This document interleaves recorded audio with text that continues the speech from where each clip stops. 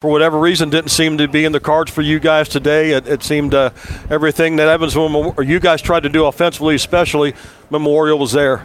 Yeah, they're a great football team. Losing on a last-second field goal ain't easy. It's not easy for our seniors, but you know what? Our defense played extremely well today. They gave the offense an opportunity to go win the football game multiple times, and unfortunately, we just weren't able to execute. Within the football game, we made too many turnovers.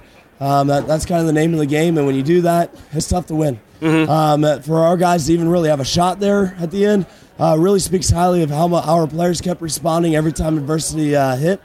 But, it's a tough way to go. It's a tough way to lose. But like I just told the guys down there, be proud of our accomplishments this year. Be proud of what we have accomplished.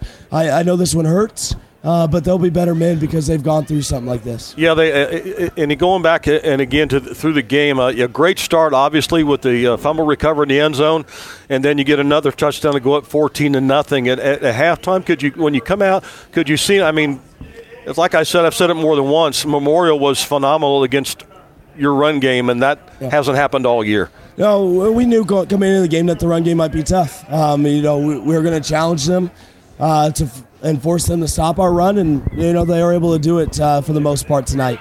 They got us into our passing game, and I think that the interceptions are interceptions. Those can be dropped and they go in as incompletions. But we did some okay things in the passing game, but unfortunately it wasn't enough.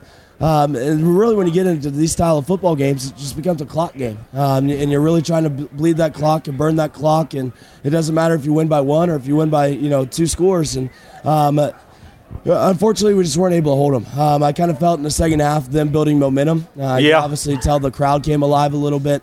They started gaining more confidence. And in a game, especially played by high schoolers, momentum matters. Mm-hmm. When they start feeling that momentum, it's tough to stop. And so, we were trying to do a couple things to help it stop, but unfortunately we couldn't stop it. So, it was a tough game. If you could, the message to your team and maybe even more specifically your seniors afterwards there.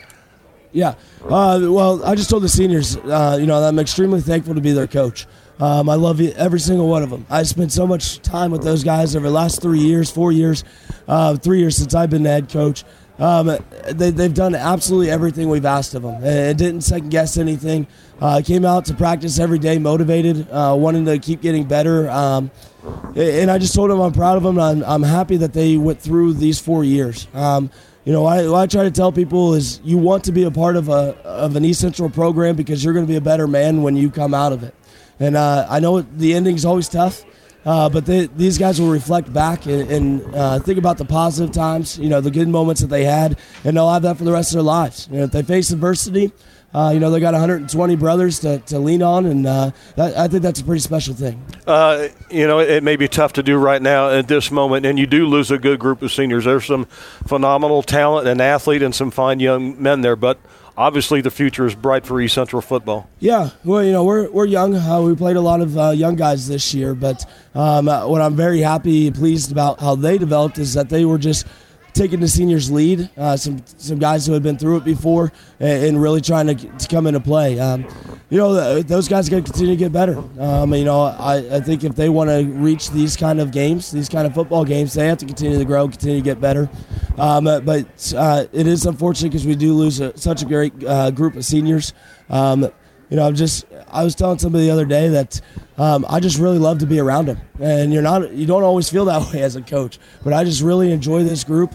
Honestly, I'm just most disappointed that we don't get to go out and hang out at practice again next week, because those are the moments that you get to really invest in your players and be in their lives, and I think that's the special part about coaching. Jake, thank you so much for your time this season.